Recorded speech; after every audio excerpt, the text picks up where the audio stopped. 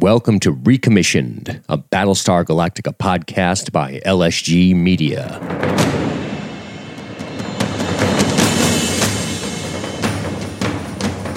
Hi, I'm Dean, and I've seen every episode of BSG. Hi, I'm Matthew, and I haven't seen any episode of BSG. On this week's episode, we bring you Season 1, Episode 11, Colonial Day.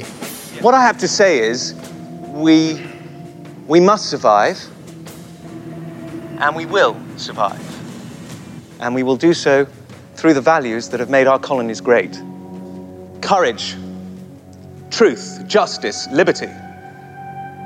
With a firm and deep resolve to make tomorrow better, not just for ourselves, but for our children. All right, we are back once again, ladies and gentlemen. I'm Dean, that is Matthew, and we got to get to Colonial Day. This is our last episode before the two-part conclusion to Season 1, and we are both coming off a fresh watch of Colonial Day. As you heard in the intro, Matthew's never seen the show before. I have, so I know it's going to happen. He doesn't, and now we have finally watched an episode I've been waiting for him to watch because I've been waiting to see how he was going to respond to it. I've been very curious about this. And joining me now is Matthew. So, Matthew, first of all, how you doing this fine evening? And second of all, how did you like Colonial Day? I'm doing good. I enjoyed it. You know, this is probably, I of all of the House of Cards I've seen so far, this is definitely one of the best ones. How is Frank Underwood and them Hazard boys going to get out of this one? Good Lord. No shit, good right? Political drama. I enjoy it. I first off really enjoyed how well the show can pivot from a very military, operations episode to this kind of political, not courtroom drama, but, a political affair. And it was political thriller-ish. Yeah, and it was interesting. It was well done. But I mean, to be honest, coming off the last episode, which is still probably my new favorite of this season so far, it's a little bit of a step down. Not a bad episode, not bad at all. But that last episode was, I'm still riding the high of the hand of God. Yeah, still riding high up on the hand of God, are you? Oh yeah, he does me so right. Well, if you're new here, we are two friends. I've seen the series. Matthew hasn't, and our conversations reflect that fact. We will open with our initial impressions of the episodes, as we're doing right now. We will then explicate our way through it. We got some trivia to get to, which we're going to explain in a few minutes here.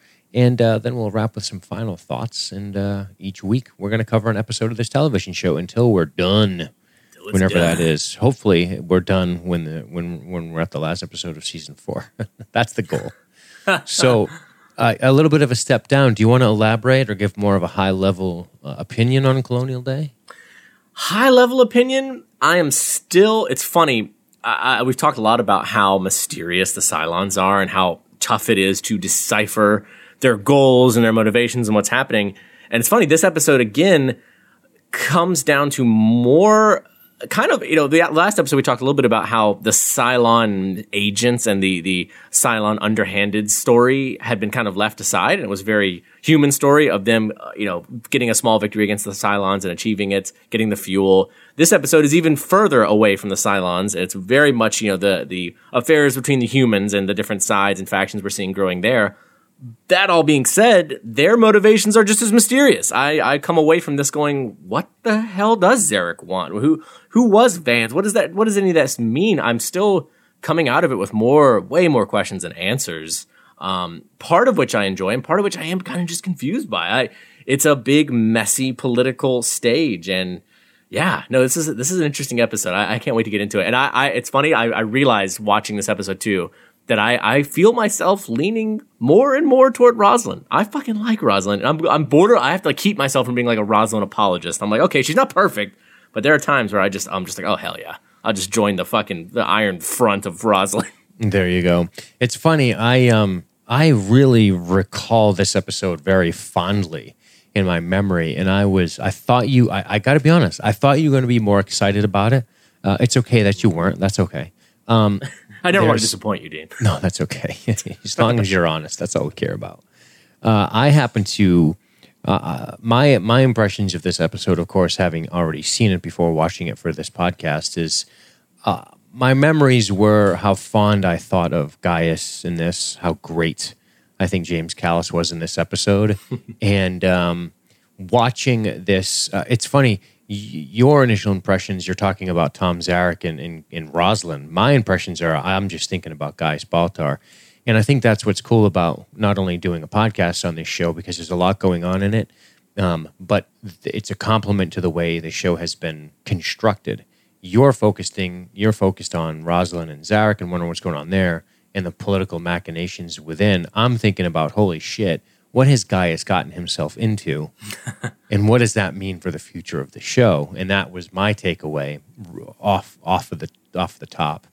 And I'm looking forward to getting into it. But I just remember being very excited about, holy shit, did Gaius Baltar, somebody you could consider to be consorting with the enemy, just stumble into the second most powerful chair behind a leader that is dying of cancer? Is Gaius going to lead this fucking fleet? What is going on? That was my initial impressions when I first watched this, especially since we're drawing to the end of a season. I'm not saying I'm right or wrong about those assumptions because I don't want to spoil, but I am saying that was 100% what I was thinking when I watched Colonial Day. I was like, well, Zarek kind of, they sort of stomped the flames out on him. He's still smoldering. He might catch fire, but he's kind of been swept under the rug by the way he's been handled here.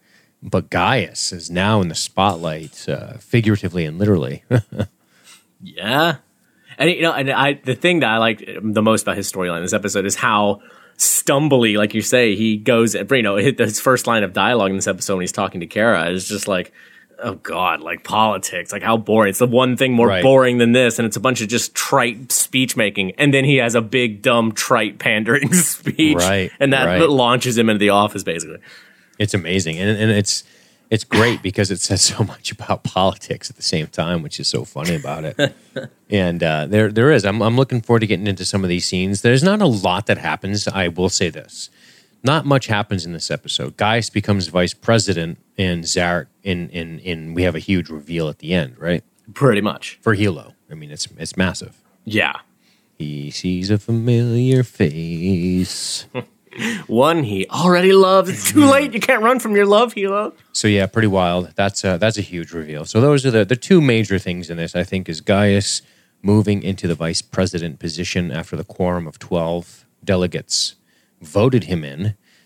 Some great stuff with Rosalind when she's the standout moment in this episode, which I'm looking forward to talking to, is when she decides it will be Gaius. That's a great scene, and I like the way it unfolds. But yeah, not a lot happens. I think this is more of a seed for future events leading up to a 2-part finale called Kobol's Last Gleaming. Ooh, I like that title. Not bad, right? So, Matthew, before we go into explicating our way through this episode, why don't we get into our the first part of our trivia segment? The last part of our trivia segment, of course, will come at the end of the episode. But maybe you can tell the good people what that is and what we're going to be doing in a few minutes here. Oh boy. Well, at the conclusion of the last episode, the one prior to this, The Hand of God, Dean gave me some trivia questions about what may be happening on this episode. And me, having not seen it, wandered blindly into the dark, waving, hoping that I'm going to get some of these right. Asked me a couple of true-false questions. I gave him my answers.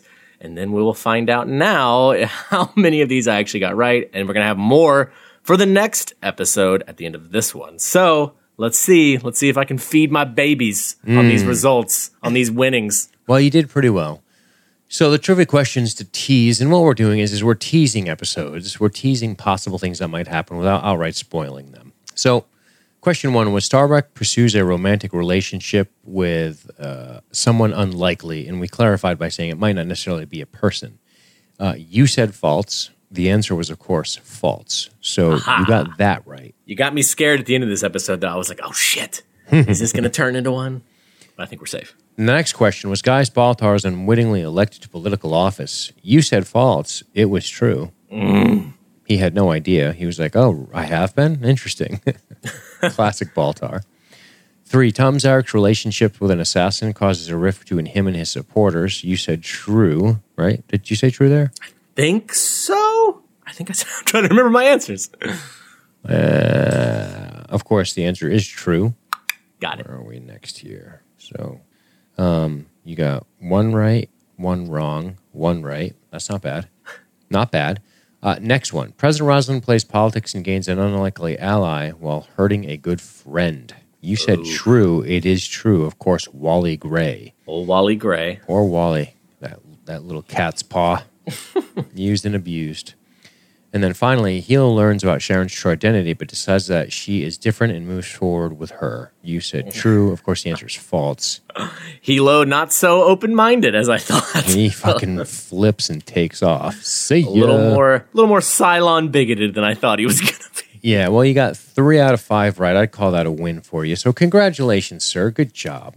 Nice. All right. Got to keep this up. Yeah, At the house. You're doing well the last couple. We'll have some teaser questions that will tease Kobol's Last Gleaming Part 1. However, in Kobol's Last Gleaming, we will not ask trivia questions for the second one, just because it's really a conclusion, and I don't want to get too cute with spoiling anything. So the trivia segment that's going to come at the end of this episode will be the final one we do for Season 1. The last episode will not contain one. So just as a heads up, as you, if you've been following us faithfully, as we hope you have, then you will know that we do this every week. We're just not going to do it for the final episode. All right. Which makes sense because we're not going to be able to address them unless we're doing it in the next season. So, all right. So we'll come back. We'll do trivia at the end. That will tease Kobol's Last Gleaming. But for now, Matthew, why don't we start out with a little trip to Cloud 9? We'll go to Cloud 9. We will see what's going on in our colonial lives and see what the good people have in store for us. So we meet this. I like this season.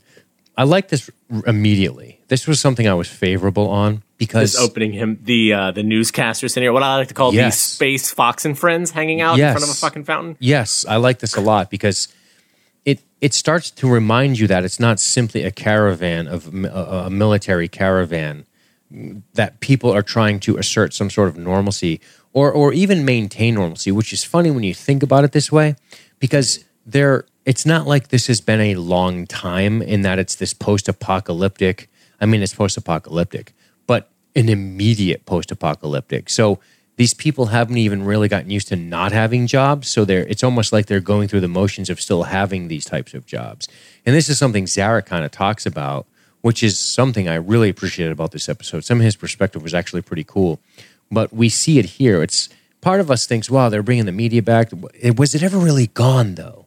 Was it ever really gone for any length of time? That's the thing. They hint at it in prior episodes. They say, oh, the talk among the colonies, civilians, all this. And you wonder, it's like, well, what does that mean? Are they on message boards talking to one another? But it's fairly traditional in its sense. There is still a media team out there. There's news, there's broadcasts of some kind, keeping everybody informed. I do agree with you. I like this opening that we get to finally see, okay, so this is where the civilian population is getting their viewpoints. Yep. And this is it's not subtle, but it really foreshadows the episode in that these pundits are essentially arguing over Rosalind. Essentially, is she a sinner or a saint? And it depends on your position and what you think. And Playa is pro, the other guy's anti, and this is setting us up for what is going to be the conflict of this episode, this political tug of war, as it were. Yes, indeed. And they're so contentious about it. It's crazy how hardline. And this is, I'll admit, from the beginning of this episode here, I was already kind of feeling defensive of Rosalind. I was like, how the fuck are you guys going to dump all this on her, treat her like shit? I'm like, she just inherited the worst crisis of the human species. Right. Jesus. We then move over to, we see a man against this voiceover, the 52nd anniversary of this, and blah, blah, blah, and Laura Rosalind should be applauded. All that's going on. Well, a man, as we will later know as Valance, I believe, is assembling a firearm and meeting, and meanwhile, we have Wally meeting with Rosalind. So it's at this point where I was very excited. I liked the political thriller aspect of this. This was very Tom Clancy to me. Ooh, true. Yeah, it had that feel like we got politics shaking up in a weird way, and we don't know what's going to happen. We got a guy assembling a rifle. things are intensifying. The argument is as the firearm is brought to completion. Meanwhile, you have Rosalind getting mad in her quarters. She's mad and makes scoffs at freedom of the press. She's pissed. Throw my pen at this. Yeah, she's pissed about the way they're talking, and that's when Wally comes in, and that's we know why he's there, right? She wants. We don't really know because we don't know yet because Billy bursts in, turns it up. She's pissed off, and then what the hook is here is that we're learning that Zarek has been nominated by Sagittarian. Sagittarian. This is also the first episode I realized the 12 colonies are the 12 astrological signs. I did not notice that until now. I was like, oh yeah, Caprica, Sagittarian, Gemini. Okay, cool, I gotcha. I did not realize that till here. I've been sitting on that information for a long time. And I've waited for you to come to that conclusion. Well, we never hear too many other colony names until here, and it's like, oh, okay. Yeah. Well, why don't we have a quick aside here and tell me if you think that's what do you think that means in this show, if anything? Okay, well, since I'm not a white girl who buys crystals in Portland, I don't know that much about fucking astrological signs. All right, fair enough. But I don't know. What it makes me do, though, it makes me want to fucking research them and be like, I want to research Sagittarius, and it's like, does that mean something for the rebellious colony that's been oppressed? Are we supposed to take some meaning from that? I can't imagine it's accidental. Yeah. I think it's fascinating with, you got 12 astrological signs, and we know that they're all planets, right? Caprica or Capricorn, right? And I guess Rosalind was from Caprica, right? She was a Capricornian. She was. Yeah. Okay. Yep. As is Gaius. Yeah. Well, yeah. As is Starbuck, I believe. I don't remember where everybody's from. But yeah, there's not everybody's from everywhere, but they're out there. So Tom Zarek is nominated, much to Rosalind's chagrin, and immediately Adama calls. He's like, this ain't. I love as soon as they're getting a call, they're all just like, okay, I'm sure this is Commander Adama right now. You listening to this? What'd you think of his take on it? It's interesting how this plays out. Their perspectives here, I thought. Oh, I loved it, and again, I come very firmly down on the side of Rosalind here. Like, I totally get. I mean, this is the response I would have expected. I have the same.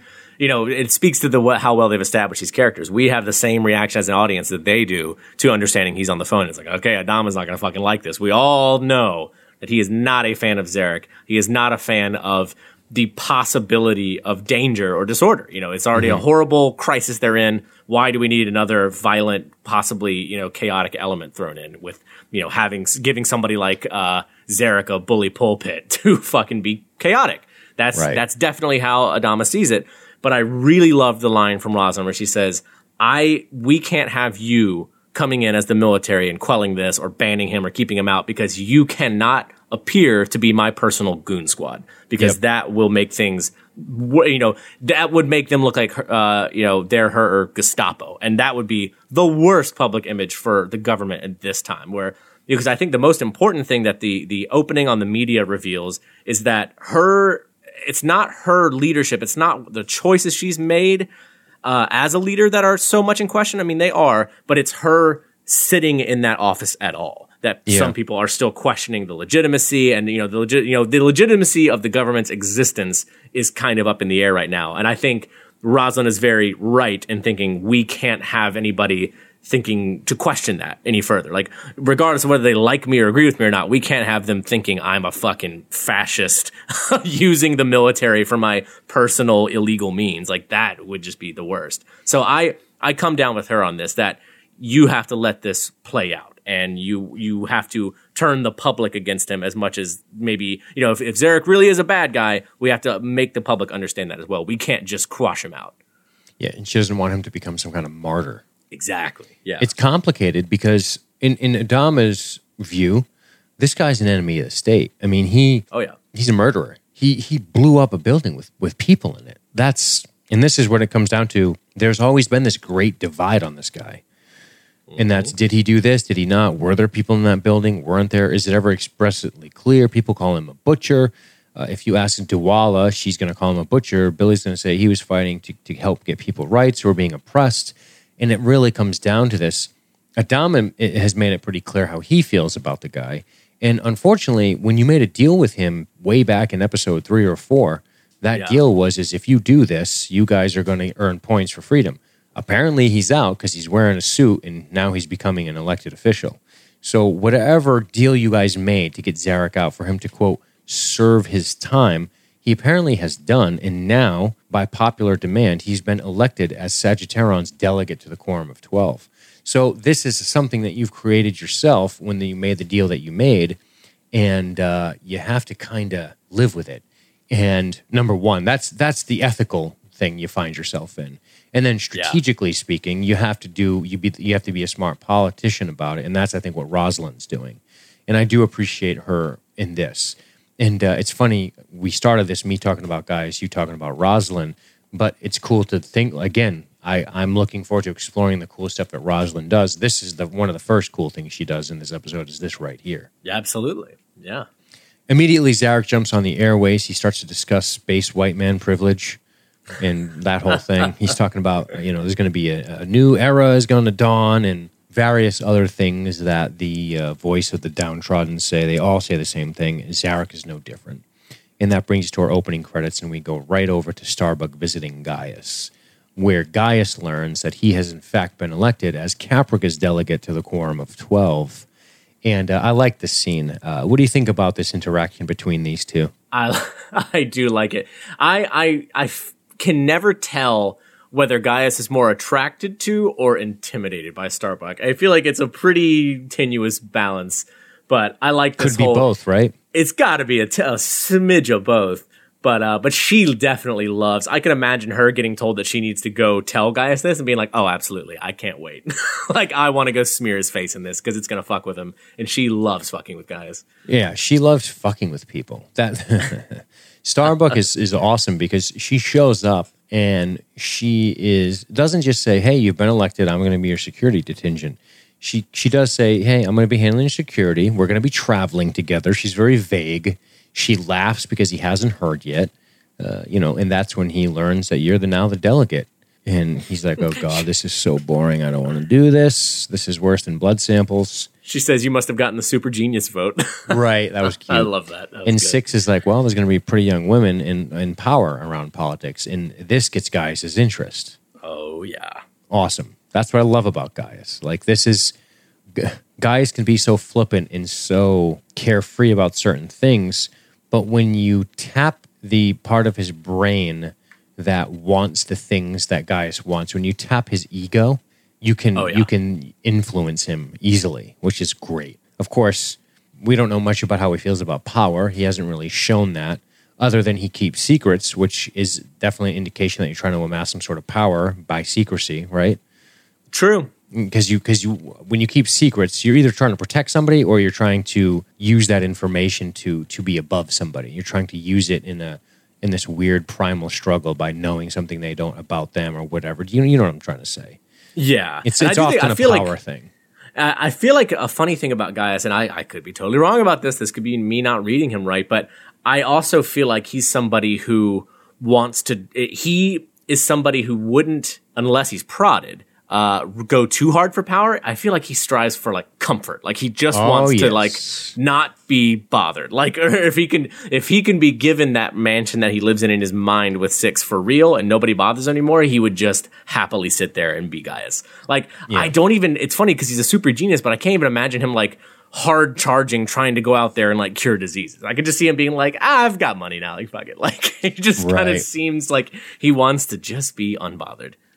Yeah, I think when you get to his level of fame and power, that you're just chasing the next high, and he finds that in women. I mean, Gaius is a funny character because the way you describe him as somebody who is interested primarily in comfort essentially means he wants to be left to his own devices, and he does not want to have that stuff threatened. And Gaius is funny because he's a man who has achieved so much. And he seems to have achieved it without much effort because of his gift of being brilliant at whatever it is he is brilliant at, this science, his doctor, we knew he was a politician. We knew he was powerful. We knew he was powerful enough to have the access he did, which is how the Cylons exploited him. And he's egotistical, and he doesn't think much. And when you're a guy that does this, if science is not what you're actually pursuing, if science is something that comes easy to you and you already have all the accoutrements of life, what are you going to chase? Whatever vice you have, his happens to be ass, right? And that's what he wants to go after, and that's what he goes after. And I think you're right. I think I think Gaius is the kind of guy who power becomes something he's interested in when he's either prodded to go after it because he is afraid of somebody like Six, or he is trying to. Some people acquire power, and this is something I used to talk to my friends about. Once upon a time, I worked for a corporation, and I just kept advancing in that corporation, not because I was making any attempt to control people, because I was trying to make the number of people who could control me less. Yeah, gotcha. And I think that's something guys might do, especially in this situation where the stakes are so high. I mean, the stakes are really high in this. In my old life, my old company I worked for, the stakes weren't high. It was just your job and your ethics and shit, and it wasn't like your very survival. But for me, it was the more I achieve here, the less people tell me what to do on any given day. But for me personally, let me close up my anecdote. It got to a point where it's like, I don't want to, and I'm not saying you have to, but I found myself personally getting to a point where I didn't want to compromise myself ethically anymore. Then you run into a standstill and you're like, you know what? I can't do this. And that was the moment that Dean and Gaius diverged. That's right. That's where him and I diverged 100%. But I like that. The super genius stuff and all that crap. I'm not a super genius.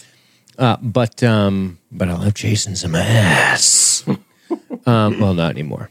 Well, I probably still would, but I'm not allowed. You know how that goes. Old fucking ball and chain rattling around. Balls and chain over here. I totally like that analogy, because I think that's exactly, Gaius's climb to power is not to, I want to be able to control and take over things. It's that I want just the fewer amount of people to come and bother my life and have say over what I have to do next is the better. Like, I just, whatever it takes, whatever I have to do to be left alone. Right. 100%. Gaius has never shown that he's overly ambitious. No. He's easily bored. He wants to entertain himself. But again, this is a very small world, and he's a super genius, and he's in the spotlight, and people know who he is, and he's unwittingly elected. I mean, that is wild. Neil deGrasse Baltar. Right? Yeah, that's a great way to put it, actually. Imagine that you just get a knock. There's 47,000 people left. He has no political ambition, and he gets voted in. A, that shows you how dumb voters are. B, it just shows you how valuable he is to the public. Yeah. Which is wild to think about. I mean, and we're jumping ahead, but one of the main, maybe the keyword of Rosalind's conversation with Gaius about having him, be the vice president is saying, I need your popularity. Like, she says a couple other things, but that's the highlight. Yeah, and I want to talk, hang on to that. We definitely got to address that. That is amazing. Back on Cloud 9, Starbuck and Lee enjoy some fake sun, and they discuss security and how it will be a bitch to account for these 500 people. Lee explains to her that there will be a lot of unrest outside of the possibility of Cylon. So I like that, because here we have Starbuck, and this is something we've seen before in this show, and that is Lee is politically savvy and Starbuck is not. Yeah, no, she is very much the unpolitical warrior. Like, she is not involved in the machinations that go into all of the why. She just jumps into the how. And I can see Lee becoming more like his father, like a commander position who does have to think about these things because he leans toward them. Yeah. Yeah, we definitely see his concern is that it's unrest outside, because she's thinking Cylons could be anybody. What are we going to do? She's thinking of that approach. Lee's thinking, it ain't just the Cylons, Kara. That's the crazy thing. And then they get cute with the hose. They have a little bit they blow off some steam doing their thing. And we've seen this behavior from them before. Oh, fuck you two. Come on. Come on. Just fucking get in the sack. Now, I know that this bothered you before, and maybe one of the most aggravating things to you in this show so far is when was when they were painting the helmet. They're and doing painting all the that helmet, yeah. celebration stuff. It's funny because I actually really like this scene. I like when they were out because for one, it was believable to me because they were by themselves. They're on assignment. They weren't in a locker room or getting ready to go out to a whole bunch of pilots and stuff. It's just those two, and it makes for me a little more believable that this is a moment where they understand just the two of them and they can, have their own relationship for a second here and talk a little bit as friends and behave like friends. So I kind of liked it. I liked that they got to play around a little bit. I liked it too. And I think I do. I really like it. I think we see a playful side of Kara Thrace. I think this really fits her character, to be honest with you. Me too. There's a mischief in her smile and in her eyes. And I think that is that plays out here. And I think that's something that's just done really well. And I think Katie Sackhoff sells this. I don't know anything about Katie Sackhoff, but I wonder if this is part of her personality here too. This is because it's so natural feeling to me. I like it. It's good. I love it. We see a man going through a security checkpoint, and we have a kind of a quick succession of scenes here. We'll get the voiceover by Playa, who wonders if Rosalind will snub Zarek or shake his hand. It's bullshit politicking. They're talking about shit that doesn't fucking matter. Yeah, see, that's the funny thing.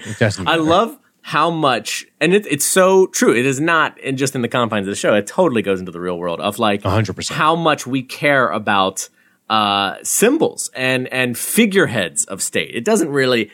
Yes, the president has a lot of power, and heads of state have commands they can issue and things they can do.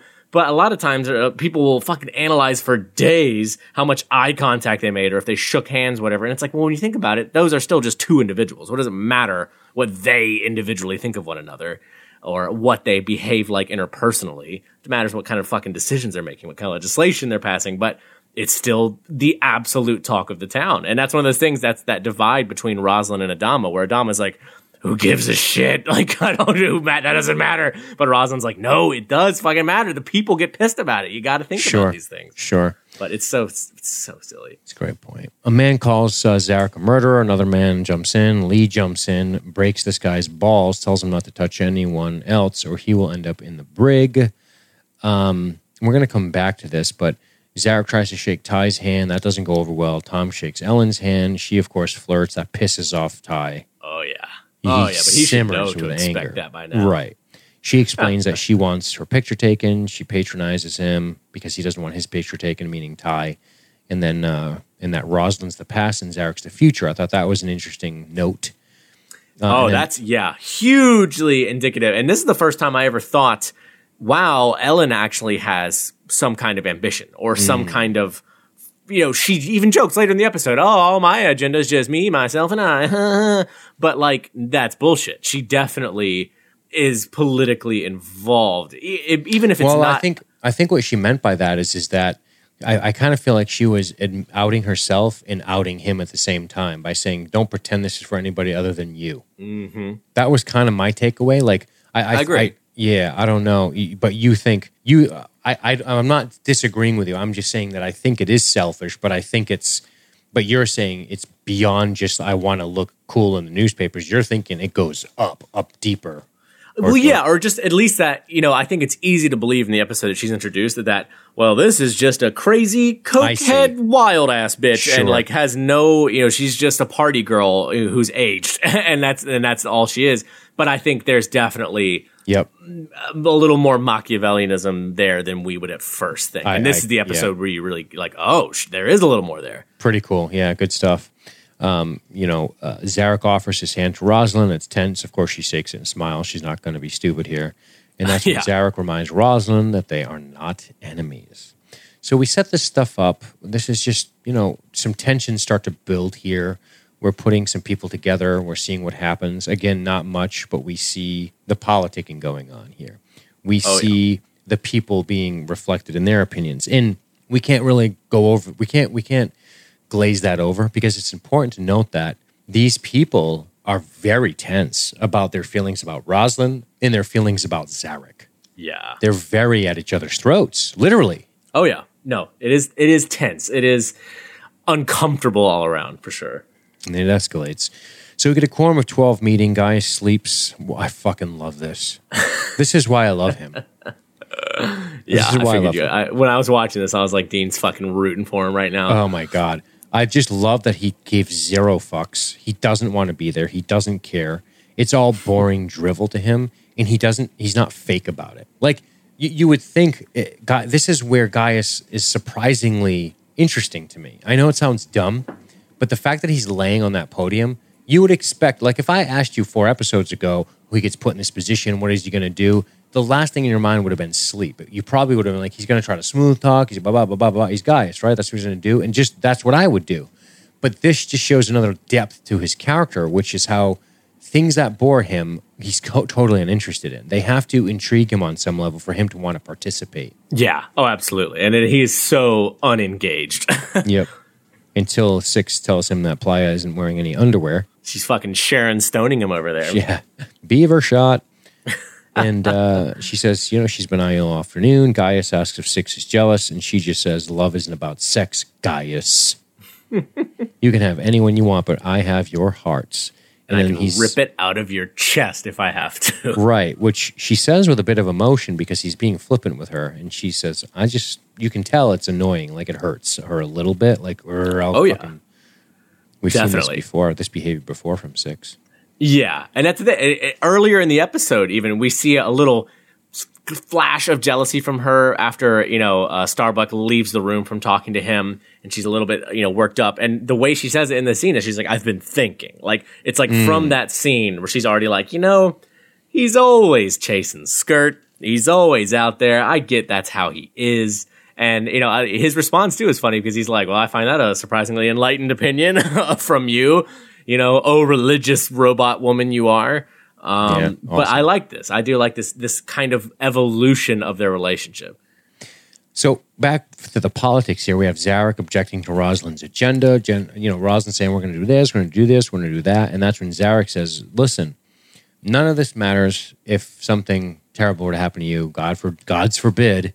We have no successor, and that's when he moves that they need a VP. And then out of nowhere, Gaius seconds this, and boy, does Rosalind shoot him a look. Oh my God, daggers.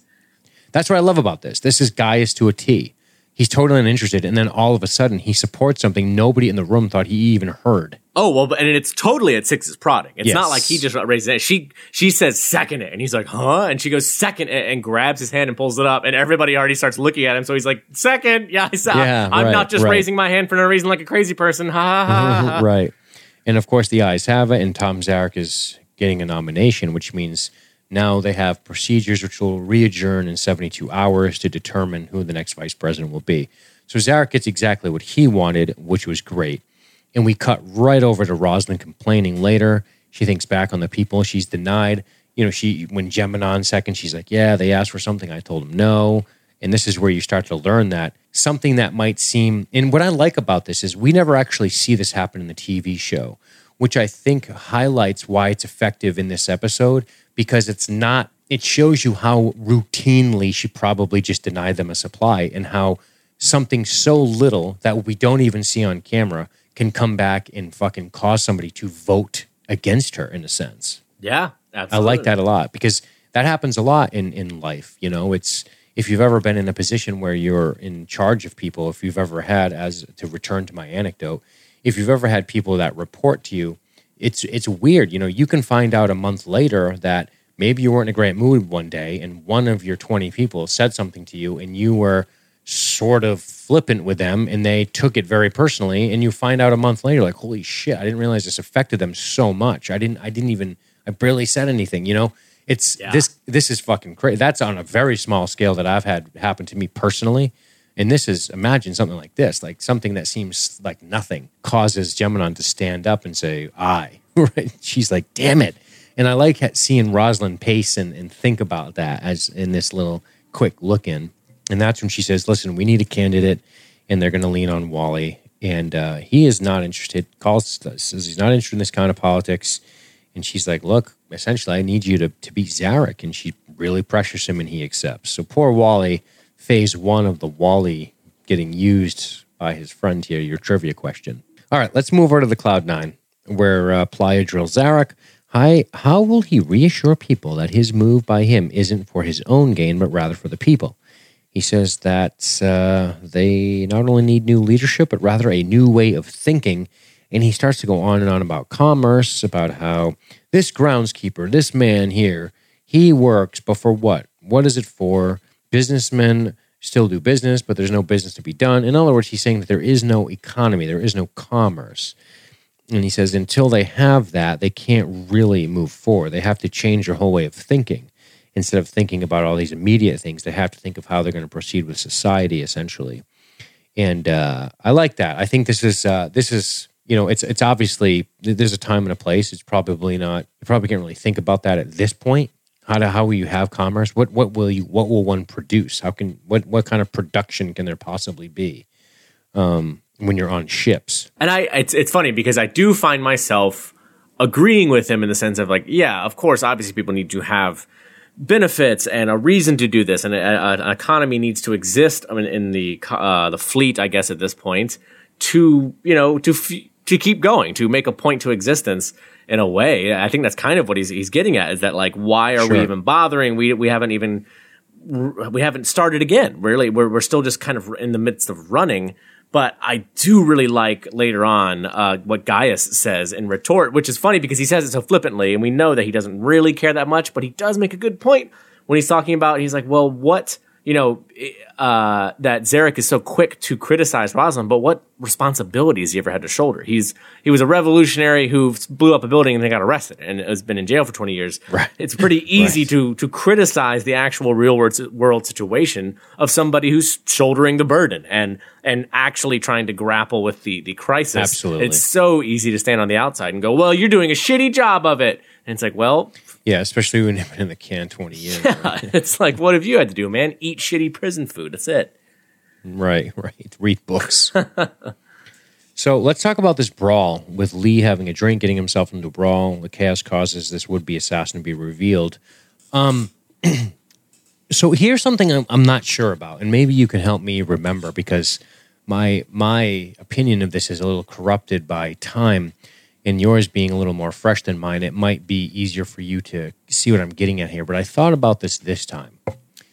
One of the things that Lee has shown us is that he comes down hard on the pro-Zarek guy earlier. Yeah. Which is funny because I don't want to call Lee pro-Zarek, but he's the guy that negotiated on his behalf. He did. That's true. And then later, he's getting into a brawl over Tom Zarek with this guy. It's weird. It's almost like Lee has forgotten how he kind of stood up for Zarek's rights, and now he's getting pissed off because this guy in a bar. It's funny because the guy, this mustachioed guy, has douche written all over his face. Oh, yeah. But for the fact that he wants to hear Zarek, who is an elected official, and Lee butts in with his officious bullshit, and he's like, turn it off. I kind of understand why the guy's pissed off. Yeah. Obviously, the guy's just looking for a fight at this point. Mm-hmm. He's looking to get into some shit here, obviously, because he's being a dick as well. But what do you think about that? Do you know what I'm getting at here? And I feel like, for one, let's put it this way. It's either one, good writing, and we're seeing that I think Lee kind of regrets how much he kind of assisted with Zarek, and is maybe feeling a little more uneasy about his past decision now, and trying to kind of, maybe he feels like he's undermined Rosalind a little bit with that now it's coming back to bite them, and he's trying to gain power again, and maybe he is feeling mixed about it and is a little more upset and kind of taking it out here. Or number two, it's kind of sloppy writing, and they just wanted a conflict for the episode, and they forgot that Lee would maybe not be so rash in this way. Yeah, what do you think it's either way, or do you have a sneaking suspicion? I lean more toward the first, that he is just feeling more conflicted about it now, I think that in that episode where he negotiated with Zarek and they came to this kind of conclusion, that he thought Zarek would be happy to remain kind of an external gadfly who does still put pressure on them and is a voice for for people in a way, but not becoming a politician and really aspiring for power. And I think he's worried about what that's going to mean for Rosalind. And I think that has upset him a little bit. But I do agree. I think it's kind of, the last time we saw them interacting or even thought about Zarek, it was with him helping Zarek, essentially, like mediating the situation so that Zarek could come out on a good end. And then now we have him getting into a brawl over somebody who likes Zarek. Like, it is a weird, it's a hard turn. Yeah. It's weird because it is a weird turn because he fought for this guy's right to be treated in a way that is legal. I mean, he has a whole episode where he challenges the president and his father, the commander of the fleet, to give this guy an opportunity to speak, to give this guy an opportunity to, if we're not following the laws, then what the fuck is this? This is a bunch of bullshit. Yeah. I almost feel like it would have made more sense for Starbuck to get pissed off because she was a hair away from blowing him away. Yeah. She had a fucking gun on Zarek's head. She had him dead to rights, and then it got called off. And I know a second ago I said she's less political, so I'm kind of contradicting myself. But I wonder if it would have made more sense if that was the case, or maybe if somebody else was down there. But this was something that if it is him being regretful over the shit he did, they don't make it clear. That's us really giving them the benefit. Exactly. Yeah, like it's his behavior that I go, oh, that seems like it's a plausible explanation for it. But there's never. They could have fixed this with a little a smidge of dialogue that's like, yeah, well, I made that deal with Zarek. I didn't think he was still going to come back like this to bother us, or something like that. Or like, that he explicitly, it shows that he was bothered that Zarek is rearing his head in this way. Yeah, it was a little weird, I thought. And it kind of caught my eye this time around. But maybe it's just, maybe it has something to do with Lee's arc. Maybe Lee's trying to become more responsible. He's mended fences with his father. That this is all coming on the heels of this. He just had this hand of God thing where he's the big hero and he's all fucking, he's balls deep back into the military again. Maybe that's it. Maybe that's what it is. But it's unfortunate that his feelings for Zarek are not, they don't come back from that interaction on the Astral Queen. I wish they would have. Yeah. Because it's almost like he's adversarial with him out of nowhere. Yeah, and I could be wrong about this, but I only remember him interacting in this episode with Zarek one time briefly, and he's pretty adversarial. Like he's coming up and kind of threatening him. Yeah, when he's in the quorum and he says, "We got your man Valance" or something. Yeah, next we're getting you. Yeah. I think he says, "We got Valance and you're next," something like that. Yeah, and he's getting into fights and shit with people. Like that's ugly, man. You can't what is that going to say? Well, how is that going to help this situation with the fleet when you have these military guys getting into fucking hand-to-hand fisticuffs with these other guys? And they brush past what could be damaging for Roslin. Like, this is something I feel like if you want to make a political thriller, you're getting into fights with people out here. And yeah, the guy was a dick, and yes, the guy made the first move, but, some people are going to recall it one way, some people are going to recall it another way. And it just kind of gets brushed over because Valance's pistol is discovered here. Yeah. Oh, yeah. His alleged pistol. But it's true. Yeah, no, he is still, that's the side of Lee that's like, you are not ready to be a statesman or a full leader at all yet. He has the kind of like raw instinct for it, but he's so ready just to throw punches. It doesn't really matter. Yeah, it's a little funky for sure. But back on Caprica, Hilo and Boomer survey Delphi and, of course, the Telmont building. They're going to wait until dark, infiltrate that bad boy, so they say. We know this will never happen. And then Hilo starts to try to make sense of this. And this is good instincts by Hilo. He says, the two women look the same. It's impossible that they would be twins. That's just too weird. And why would they help the Cylons? Yeah. Maybe they're cloning people. Maybe they're messing with DNA. It would explain how they took us by surprise. I love it. And then Boomer says, but maybe if they are clones, they're misguided and indoctrinated. I love this. Really, really awesome. Love this. And then Hilo says, no human could do that. They have to be Cylons. Oh, damn. He concludes that they're Cylons based on the fact that he has so much faith in humanity. Yeah, yeah. Awesome. And it's, in a way, it's still a bit of a jump here. That it's like, that could be an unfair conclusion. He doesn't know, I mean, none of us know the actual nature of these Cylons that look like human beings. It's a perfectly good speculation, but you can see, I love seeing how while he's coming and thinking about coming to these reasons and thinking about how it works, we can see how tortured her face is, that she is like hating how, regardless of how accurate he is, she's hating how much he's already decided that, well, they must just be abominations. Right. Yeah, it's crazy. And I do think it goes to my theory, to my belief that she has truly, truly, truly gone rogue, that this is not part of the Cylon conspiracy, that she is not acting in this way in their plans. It's awesome. I like that part of this a lot. Yeah. And we move over to Starbuck and Lee. Starbuck back in the interrogation room, huh? Oh boy, she's loving this. This is going to be her new pastime. It's just fucking waterboarding dudes in renditions. False bottom briefcase, ceramic stealth gun. Valen says he doesn't know Zarek. What are you, fucking John Starbuck Malkovich says, in a line of fire? Huh? With your fucking plastic nice. gun over here? Starbuck tells him that Grimes gave him up. Valen says they're bluffing. Starbuck and Lee threaten death, essentially. No due process. We're here. You're not going to court.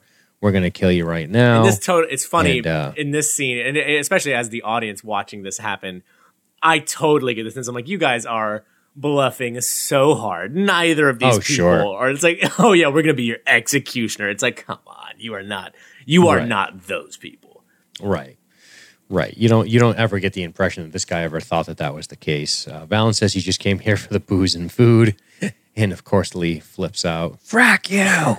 And it's funny, he never lets up. We never get to hear Valence's take, the real take on why he was there, or what. He never cracks and says, well, actually, and it's so weird. I don't know what the fuck to think of this guy. He is so sweaty and so nervous that I almost believe that he doesn't know why he has the gun.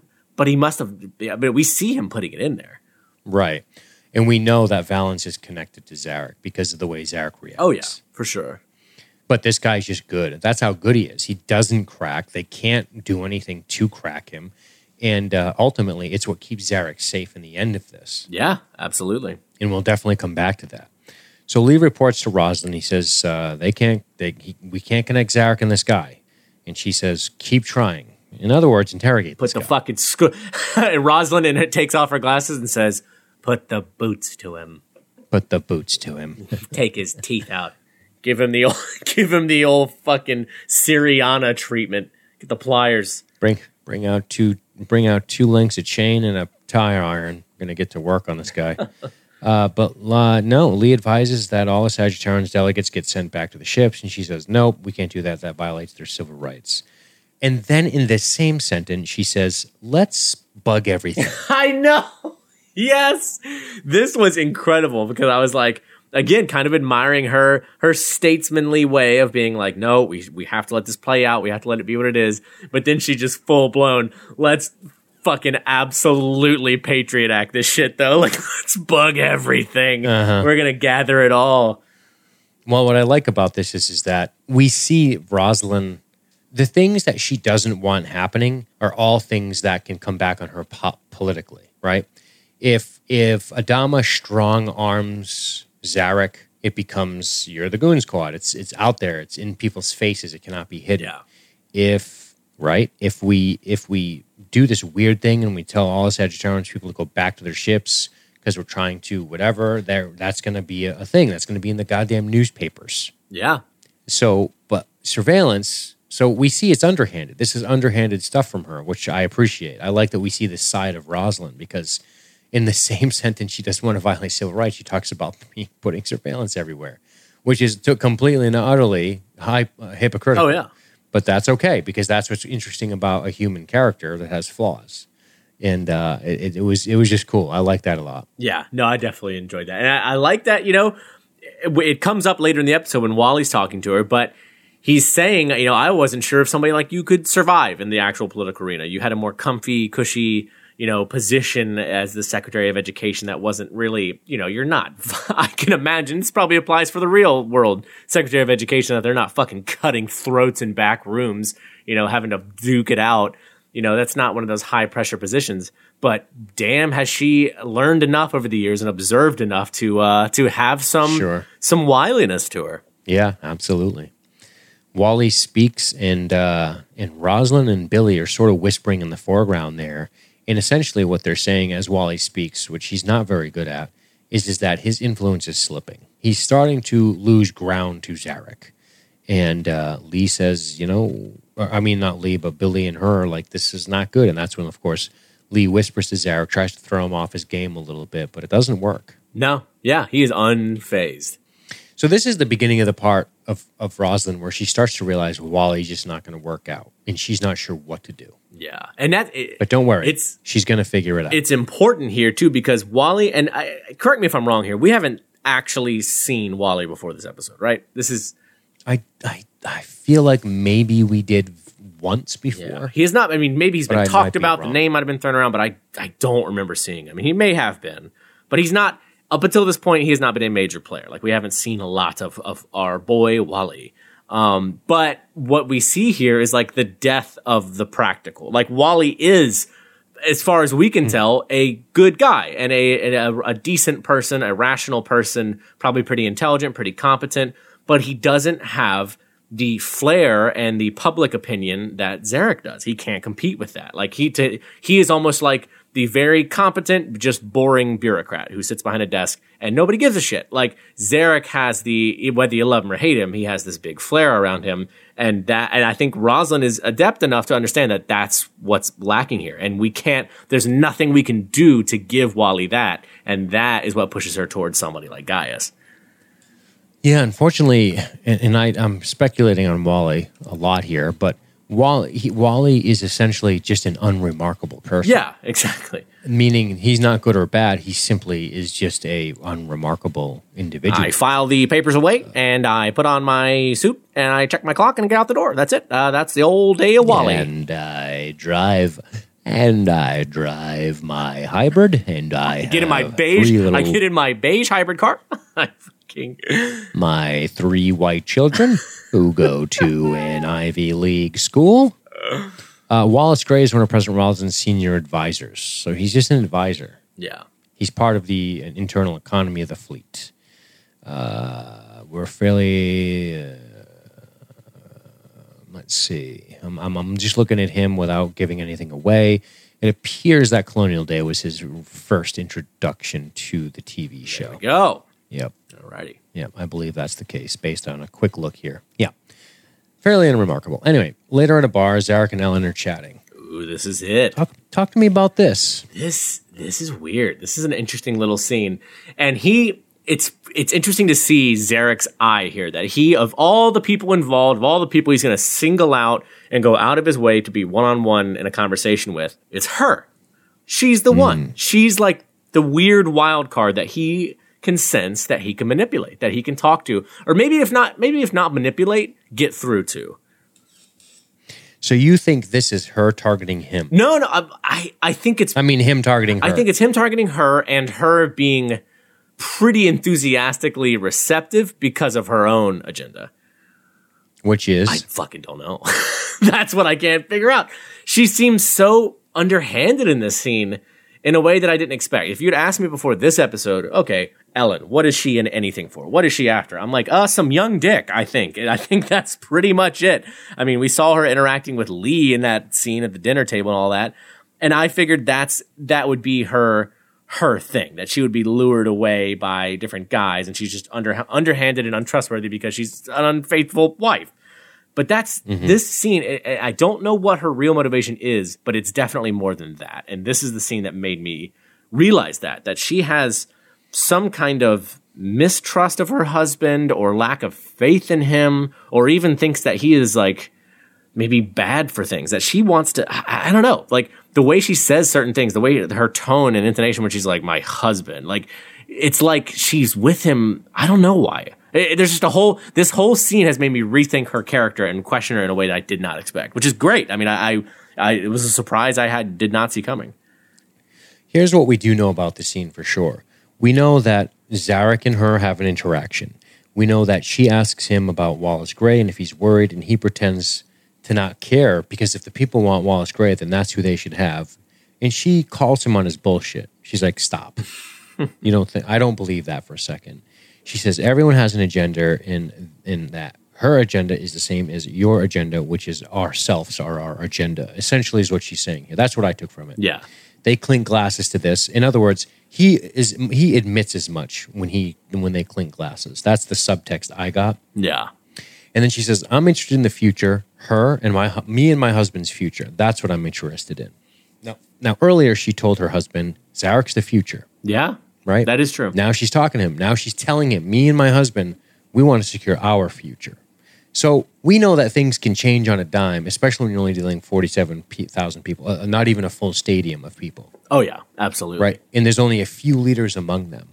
And I think Ellen is essentially saying that at this point, that's kind of what she's saying is I want to secure our future in the new future, essentially. And that's when Zarek, I think she gets to him in this because he admits to saying, I'm looking for my friend Valance, admitting as much that he's tied to the assassin.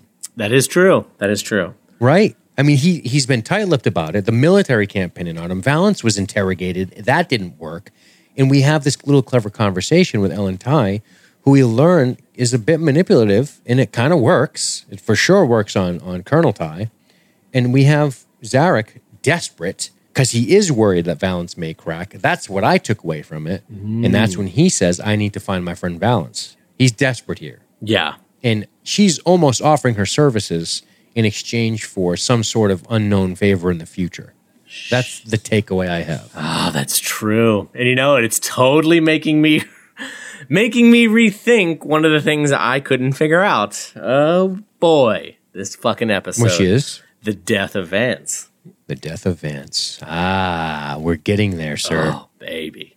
That makes this a much more intriguing It episode. fucking does. I'm on board. Oh, Frank Underwood, you wily bastard. How are you going to get out of this one? The House Majority Whip. Later at a bar, Zarek, I just did that. Hard cut to Valance dead. Hard cut. I mean, fucking dead. hard cut. Yeah. We don't see how, but the thing is, too, it very much looks like he was not attacked. It was like he was slipped a weapon and told that this is Suicide. they pinned you, they got you, you might as well off yourself. Yeah, but is he so dedicated? Is he a professional assassin or is he a political idealist who would take the noble way out? Or do you think he'd try to make a deal? I mean, we don't know anything about Valance. Nothing. And we never will. Other than Zarek says he refers to him as his friend, which could be dangerous, but he does it anyway. And then we hard cut to him being dead. Oof. It to me looks like a suicide. It doesn't look like somebody grabbed him and cut his wrists for him. It's like they slipped him a piece of glass. They slipped him whatever. I don't remember exactly what they said it was, but that he cut himself. Well, it's apparently suicide. Yeah. And I believe that. I think it was whoever got the suicide weapon to him was also the one who convinced him that you're fucked. There's no way out of this. Like, they're going to pin you and you're going to have to die in order to save Zarek. And I think that I think Zarek does have that kind of devoted, irrational, like zealous following. Certain people might do that. I like it. Yeah. So a couple things to consider. Do you think it was Ellen that got him the weapon and did the convincing? See, I never... Too risky for Zarek, right? Oh, God, yeah. He couldn't go near the guy. And I did not think about that at all while watching the episodes. Only hearing you talk more about the scene here with her interaction with Zarek. I'm like, oh, shit, you're right. She's certainly involved. I don't know if she's the one who absolutely did it, but I could totally see her being the person who coordinated it, who figured out some way, she has just enough influence being the wife of the XO to get somebody to do something. I don't know. And you know what? And just enough anonymity to where she could play it off like she wandered in there by accident, or she was going in there to get a look at him, or she's an accomplished liar. I mean, that much is clear. And I could see her wandering her way into Valance without raising too much suspicion. Because if a military person goes in there, that's suspicious. If another civilian goes in there, they're not going to let him close. He could be part of a conspiracy. But Ellen going over there has a weird, almost innocence to it. Yes. Yeah, I agree. So, damn. She's definitely involved. I don't know to the extent, but still, yeah. So Gaius addresses the press. Rosalind listens to him, and this is a great scene. Oh, so good. I love watching Lee and Ty discuss assassins, and Rosalind doesn't even listen because she's focused on what Gaius is saying. Yeah, absolutely. And after Gaius is done talking, and she's convinced, based off of the shit he's saying, and her fucking words are, I'm going to win this thing. It's that moment where she's going to solicit Gaius Baltar's help in some capacity. I still didn't think she was going to ask him to be the VP until she literally asked him, because I thought that is impossible, right? No, in this scene, the way when she takes off her glasses, she leans closer, she's really awesome. listening. I was like, are you serious? You're going to ask him to be Right. VP? I fucking knew it. That's what I was thinking. I was like, there's no way she's going to do that, right? There's no fucking way. Be- Of all people. And that's what's so great. The contrast between him sitting in his lab by himself being like, oh God, politics, the bullshit speeches are so boring and awful. Sure. And then he's out there really taking command of the mic. Everybody's absorbed in him. And he does both. He's good at this, He's man. good at it. And he does both the pandering bullshit and making good points within it as well. Like he kind of has that alluring message where people want to listen, and he's still getting across a more valid point. You're either charming or you're not. Yeah. If you're charming, you can get away with saying some bullshit up there and people are going to eat it up. If you're not charming and you try that, then people see through the veil. And if you're not charming, even if you're up there giving absolute truth and executable ideas, but in a boring ass way, nobody listens. Nobody cares. Absolutely. That was Wally's problem. Absolutely. That was the issue, that Rosalind is a political, political thinker well enough to understand that it's not that Wally can't do the job; it's that he can't convince people he can do the job. Like he's not going to be winning over public opinion the way Zarek can, or the way Gaius can. And he was losing. He was losing yeah. ground. He was losing. And so she has Wally step The down. next That's scene hard. is her fucking dumping him. It's whole. She's like it's walking great. arm in arm, like, it's not you, Wally, it's me. Awesome. And then the second thing she does is recruiting Gaius. And you brushed on this at the beginning. And when she says, I want you for your intellect and your popularity. That's the only word that matters. The rest was flattery at best. What's great about both of those things is that his intellect and his popularity are important to him, as we've seen. He likes being popular. We've seen that. We've seen him. He does like the spotlight. When he's sitting in the Quorum of 12, he's just sitting there. No one's saying, yes. They're just like, whatever. He's just part of this thing. He doesn't even realize this until it starts to happen. And when the president says that, I want you, I mean, it's great because it shows you how simple guys can be on the one hand and how he doesn't care about her interests. True. He doesn't care that her interests are so base. Yeah, it's true, because a lot of people... Because if that was any other leader, they would have been insulted. Oh, because I'm fucking popular? You want to just coast on my image? You don't care about my Exactly. ideas? And guys, it's like, ooh, you think I'm popular? Like, Yes. it's true. She manipulates him. It's fucking brilliant. It's so good. I love it. It's great. And he's like, okay, done. Done deal. Gonna go fucking curl his hair some more. Yep. And then he goes to give Playa an exclusive in the bathroom. He's plowing her now. Yeah, could give her the old round two. He just had to go out there and spruce up. Yep. Starbuck and Lee are hanging out. Lee says that Zarek will bide his time now. It's almost like they're saying, don't worry about Zarek for a little while here, this scene. Yeah. Or that she doesn't have to for a minute. Yep. Yeah, they make fun of Starbucks hygiene, which is simply to set up the end of this episode. Gaius wins the vote. We have celebrations. Bum-ba-dum, bum-ba-dum. He fucking, he's addressing the people, and we see Starbuck cleaned up nice, and we get a little nice ending here with her and Lee dancing, Adama dancing with Rosalind, which was cute. I like the way he starts bopping up and down. Very cute. Very adorable. I liked liked it. Zarek congratulates Rosalind on her politics, of course. He knows that he was outfoxed by a more crafty politician. Out-electioneered. He does say, I didn't kill Vance. That's the big moment. Yeah, he's saying, hey, I didn't fucking do it. So this isn't as simple. Why would he say that here? I mean, first of all, he doesn't really... Rosalind, he must know Rosalind's going to believe what Rosalind wants to believe. Oh, yeah. Why say it? Is he saying it because he feels he needs to get it off his chest because he didn't? Or do you think he's trying to convince her he didn't? I think he's actually trying to convince her, and I think it's not...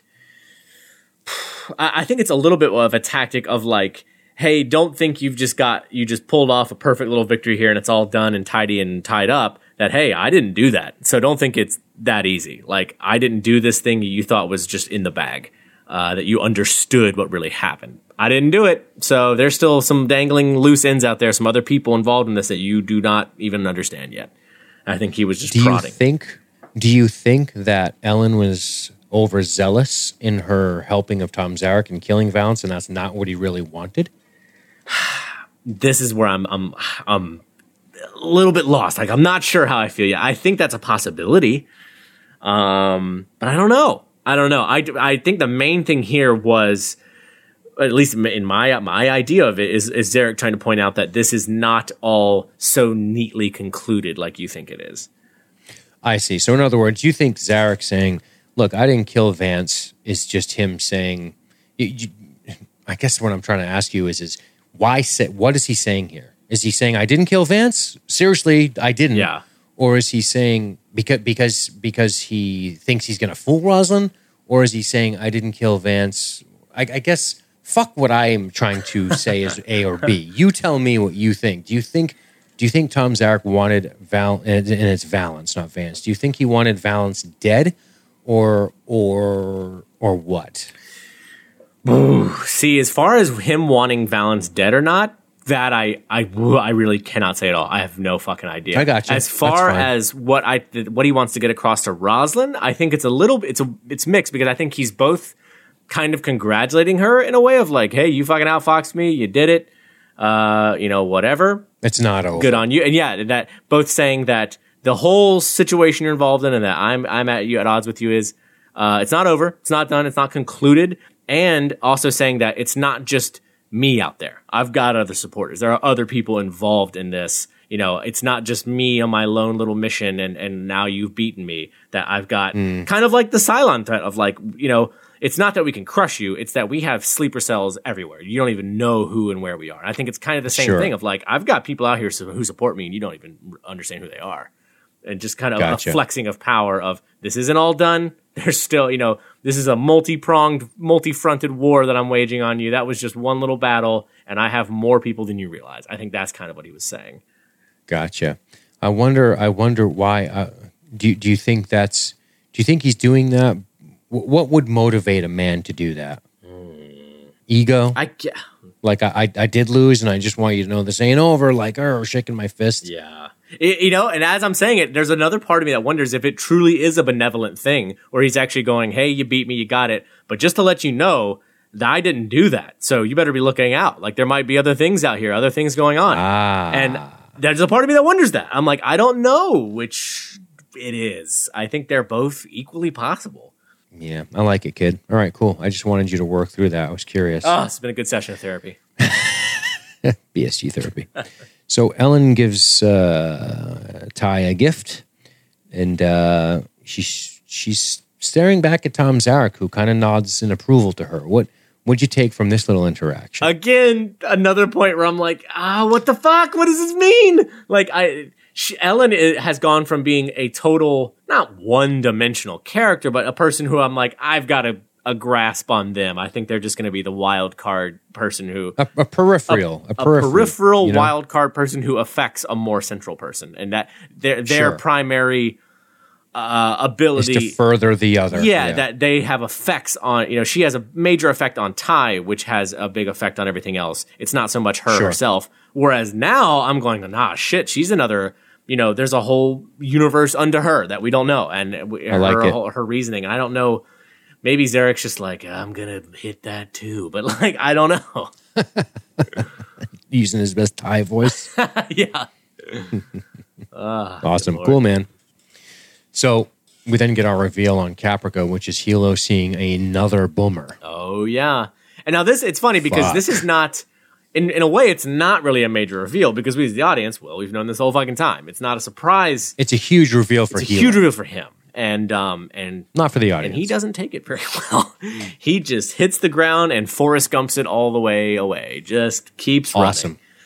That's so great. Yeah. That's awesome. I love that there's something very admirable in him just running the fuck away and being like, I got to wrap my head around this. Yeah. And I like that it didn't come down to some showdown of him pointing a gun at her and be like, hey, you want to do? Like, he just is like, I'm fucking done. Getting the fuck out of here. This is insane. Crazy. Good stuff. Rough. Yeah.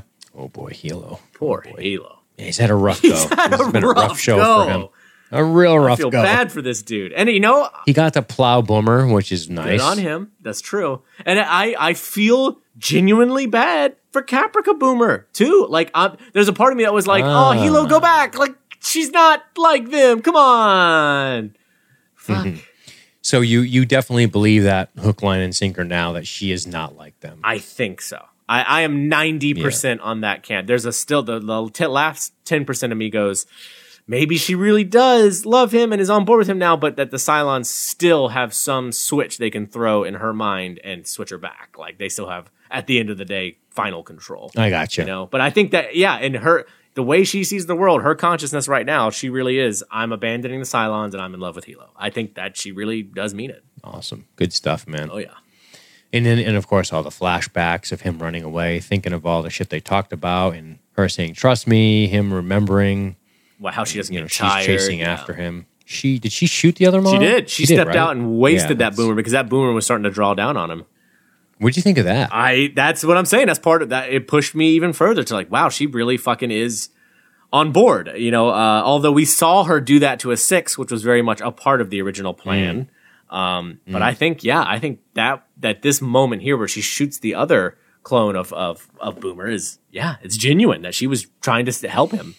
And some of the facial expressions are her when she's sitting there and she's like, her hand in her head and she looks stressed out. That's Helo doesn't see that. She's not acting for Helo. That's her feeling something. Exactly. Awesome. Good shit, man. Good. Well, that concludes the episode, buddy. Yes, sir. Fun to talk about. Good stuff. Yeah. Enjoyed it. Yeah. Let's get into our trivia segment, and then we'll wrap with some final thoughts. And I do have a question for you in final thoughts. Ooh, okay. But before we do that, let's hit up our trivia, buddy.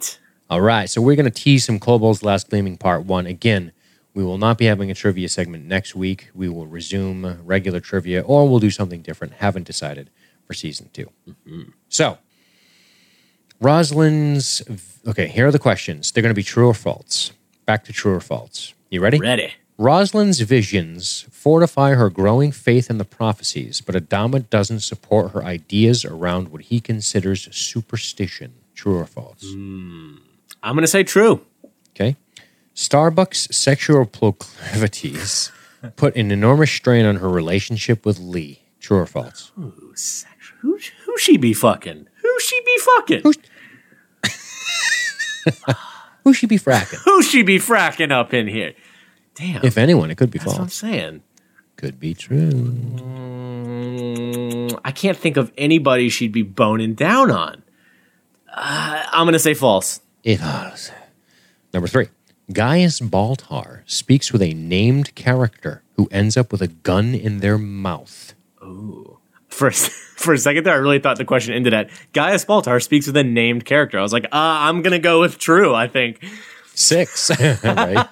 Pretty easy. It's in his fucking head. It speaks with a named character who ends up with a gun in their mouth. Yep. I don't want to say main character, but I don't want to say a nobody. I don't want to make it too easy. I'm going to say true, and that sounds like a Boomer situation to me. Is that going to be your bonus answer? Do I get... Wait, were you going to ask me a bonus one? Or yes. Were you seriously? No, we're going to go with it. Fuck it. I will say Boomer. I think, what do I get? How many blowjobs for that if that's actually correct? 1.5. A full and a halfie. Which is... All right. Finally, Starbuck learns about Admiral Adama's deception surrounding the location of Earth. Starbuck learns of his deception. Yeah. Ooh, I like that because she's the faithful religious one of the two. She also loves the man. Exactly. If regardless of whether that's true or not, that's some good writing. That would be good. I'm going to say true. All right. So just to go back over these, Rosalind's visions fortify her growing faith in the prophecy, and Adama does not support her ideas surrounding what he considers superstition. You said true. Starbuck's sexual proclivities put an enormous strain on her relationship with Lee. You said false. Gaius Baltar speaks with a named character who ends up with a gun in their mouth. You say true. And the bonus is the character in question is Boomer. Number 5, Starbuck learns about Admiral Adama's deception surrounding the location of Earth. You said true to that. You done? I think so. That's it. All right, brother. Awesome. Boy. I'm going to turn over here. I got these in the studio, pal. And hold on, let me stick them up. Uh-oh. I stick them up on the wall there, and then I have them for next week. All right. Yes. You said you had a question for me in the final thoughts here. What's your question? Do you like Colonial Day more or less after this podcast? More, for sure. That's for sure. Awesome. What specifically did you not give too much thought to that you gave more thought to that you think is what has swayed your opinion a little more? What were some of the finer points of the episode that upon review stood out to you that have made you like it a little bit more? Ellen's interactions with Zarek in the bar and at the inn there, and wondering what her character is involved in and how involved she is. And then I mean, I would definitely say going forward, I am more curious than I was at first about how Gaius is going to behave and what this will mean, not just for him being in the office, but for the conflicts I can see coming there. That if I could make a prediction, would be, you know, the silent detector and the blood test and you know, Adama and other people being like, well, what's going to get done here? Like, you're going to be a fucking vice president now? Who's going to do this shit? Like, just some complications there where he starts to appear more power hungry to people who initially maybe did trust him more. Those things going forward definitely have me enjoying this a lot. Do you believe in the prophecy? Do I think that the prophecy they're referring to is real? Yes. Do you think it will come to pass? That she will lead them, she will succumb to a wasting disease? You know, I think that it will, but not because the prophecy itself is true, but through Cylon prodding and manipulation, they're going to make it essentially come true. It's interesting. Do you think Gaius Baltar will still be the vice president when that happens? Ooh, fuck. I didn't even think about that. That's such an important thing. It didn't even glance on my mind. Damn. I mean, I think for one, Rosalind's going to get out of this season. I think. Fuck. Okay. I think. Shit. But yeah, no, I think she'll survive. But I do. Yeah. Shit. I guess if I had to guess right now, I think Gaius is still going to be VP whenever that happens. Which means that you think he could potentially be the leader at some point? Yeah, I guess so. It's fucking crazy. Let me keep getting the mixer going since we're at the end of the season. Yeah. Well, we're about to be. Leoben said all of this has happened before. All of it will happen again. I see the patterns. I see these truths. What do you think about that, especially as it relates to Six prompting him? She prompts him. Do you think she prompted him that he was going to become Quorum of 12? Do you think Six somehow knew he was going to become VP? Oh yeah. No, that in that moment, she made him second, Zarek's idea of nominating a VP because she wanted to maneuver him into that spot. Do you think she thought do you think she thought, holy shit, not only did I get him on the quorum, I got him VP, or do you think that was always part of her plan? Always a part of the plan. Definitely. Interesting. I really do. I think that's the thing. But I don't think it's that, there is an underlying spirituality and the prophecy is true. I think it's that the Cylons understand the human belief system and they are making reality fit it. They're like, okay, what has to happen next in the what does the prophecy say is going to happen next? All right, well, let's manipulate the things we need to in order to make that happen. I don't know why that's important to the Cylons, but I think it evidently is. It's funny you say that because depending on how far it goes, could really start to make the manipulation more unbelievable than some sort of religious prophecy, right? Like the grand scale of orchestration that one would have to embark upon to make it actually it's like happen. One of these conspiracy theories where it's like when you break it down, there would be like 4 million people involved who are keeping their mouths shut. It's like, it becomes insane. It's less likely than the actual truth, right? It's just ludicrously unlikely. And see, that's it. And I'm not saying that's the case here, but I'm just saying, if they're manipulating it based on their faith, not only are they really believing, I mean, you would have to believe that the visions that she's having are implants by the Cylons because they're trying to use her to manipulate the whole fleet to follow this prophecy because they want it to be fulfilled for some weird reason, maybe because that has something to do with their religious end, and that they're putting all these benchmarks in this journey that they've put there that are not in fact prophetic at all, but more of a grand manipulation, this Machiavellian scheme that the Cylons are pulling the strings and the fleet are dancing along the edge of this prophecy. Yeah, that's what I'm thinking. And, it's one of those things. I'm somebody who I don't buy into, as much as I love to joke about it. Conspiracy theories are laughable to me in general. Like it's insane. The idea of the sheer amount of effort and coordination and all the people who have to be involved, the literally millions of moving parts to pull off this thing that really doesn't directly benefit anyone. It's silly. It's crazy. But as far as Cylons go, with their technology, their hive mind, they're able to, spread their consciousness across 1,000 bodies at once. This is shit they can do. Like, they could do that. They have the means, the technology, the ability to do these kinds of things and have this kind of widespread manipulation. I think that is within that's not within human range, but it's certainly within Cylon range. Yeah, I don't want to get too much on a tangent, but when conspiracy is a funny thing, and I think conspiracy theory, I think the word conspiracy is essentially a pejorative that is used to essentially strawman things, in my opinion. As you probably imagine, I am probably more prone to believe in, quote, conspiracy. But I think the word conspiracy is very handily used. I think if you eject the word conspiracy from our parlance, then people are going to go, so this group conspired with this group to make this other thing happen? Why is that so unreal to people? Yeah. Right? And one of the things, as it should be nothing new to anybody who listens to LSG Media in general, but I'm a fan of Joe Rogan. And Joe Rogan says, if you believe that two people decide to do something and then that thing happens, he says, then you essentially believe in conspiracy. It's just a different way to go about labeling it. Now, there's 9/11 truthers, there's that. And then there's saying, well, this company decided to work with this company to come up with this price fixing so they could not cannibalize each other. You could say that's a conspiracy. Or you could just say that's something they decided to do, and that's. But as soon as you say conspiracy, people go, "Oh, it's fucking bullshit." Like it's just this weird way. It's thought control by linguistics, and that's something I think we're very fond of doing. So I think that there's a lot of bullshit out there, like your classic conspiracy theories. I think are bullshit, but I also think the word conspiracy is a word that is very. It's easily, you could easily dismiss something like that. You just throw conspiracy on it, and everybody goes, "Oh, well, that must be bullshit." Yeah, yeah, exactly. Like, did Japan come up with this idea to do this thing and then fly their planes to fucking blow up Hawaii? Holy shit! What a crazy conspiracy! It fucking happened. Like that's what you could have called it a conspiracy leading up to it. And that's what I mean. Like I guess it just depends on.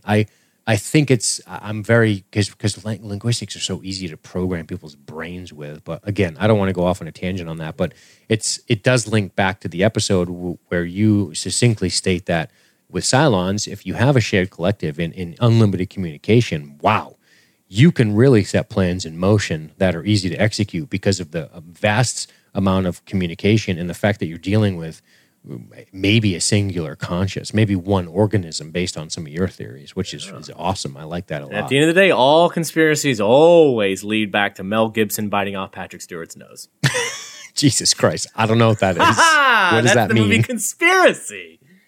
Oh, that's Come on. It was called Conspiracy Theory, wasn't it? No, it was just called Conspiracy. Just Conspiracy? Holy You gotta catch these references, baby. Yeah. Well, I'm not going to pretend I know them when I don't. Sure. That was one I definitely was like, what the fuck is it? It was ringing a bell, a very faint bell, a rusty old bell in my head.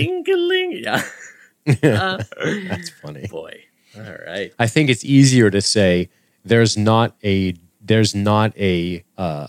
dark evil plan behind everything that happens. That might be an easier way to say it. Like, true. Maybe I'm just getting hung up on semantics, but I know exactly what you're talking about. Yeah.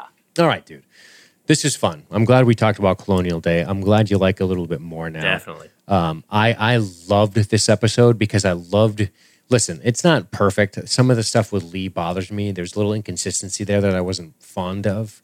And I don't think a ton of shit happens other than the most important thing here is that Gaius becomes a fucking VP. And a lot of that's overshadowed by the conspiracy surrounding Tom Zarek. And I like that. I like the idea of what this means going forward. And that's why I wanted to present to you, do you believe in the prophecy? Do you think she makes it? Do you think Gaius can be the leader? Like, there's a lot of implications here behind what simply seems like a man falling into a position, but a position that is, as they say in the modern times, a heartbeat away from the presidency. Yeah, absolutely. It's wild to think about. And also, I am so sorry. It is indeed called conspiracy theory, not conspiracy. I'm so sorry, Dean. Oh, it is. You're right. That's okay. Yeah, I didn't remember the part, but I remember the fucking title. There we go. But that's my point. Like, if Tom Zarek hires this guy to kill Rosalind, that is essentially a conspiracy. But if you just say, oh my God, this guy contracted somebody to murder somebody, that you would, as soon as you use the word conspiracy, you go, wait, I don't know if I believe it. But if you just say, this guy contracted this guy to kill this person, yeah, it's like, oh, okay. But if I say, there's a conspiracy involving a plot to kill it, and then it suddenly sounds less believable. It's just so funny. Anyway, I'm fucking done waxing poetic about some shit I know nothing about. All right, I'm fucking looking forward to the next one. Yeah. And I guess we can go ahead and say we're probably going to do one big episode that covers the last 2 episodes and just break it into a 2-piecer. So we're gonna probably record for 3 straight hours or more on the next one, and then break that into 2 podcasts covering the final 2 episodes of the first season. Yep, we're not 100% on that, but it won't really affect the end product for anybody, I don't think. Yeah. But it's done. We're going to be done with season 1. Unbelievable. I'm so excited about this. This is great. So looking forward to it. All right. Well, we are going to get our asses to bed. At least I'm going to. It's getting late where I am. And we will see you guys next time.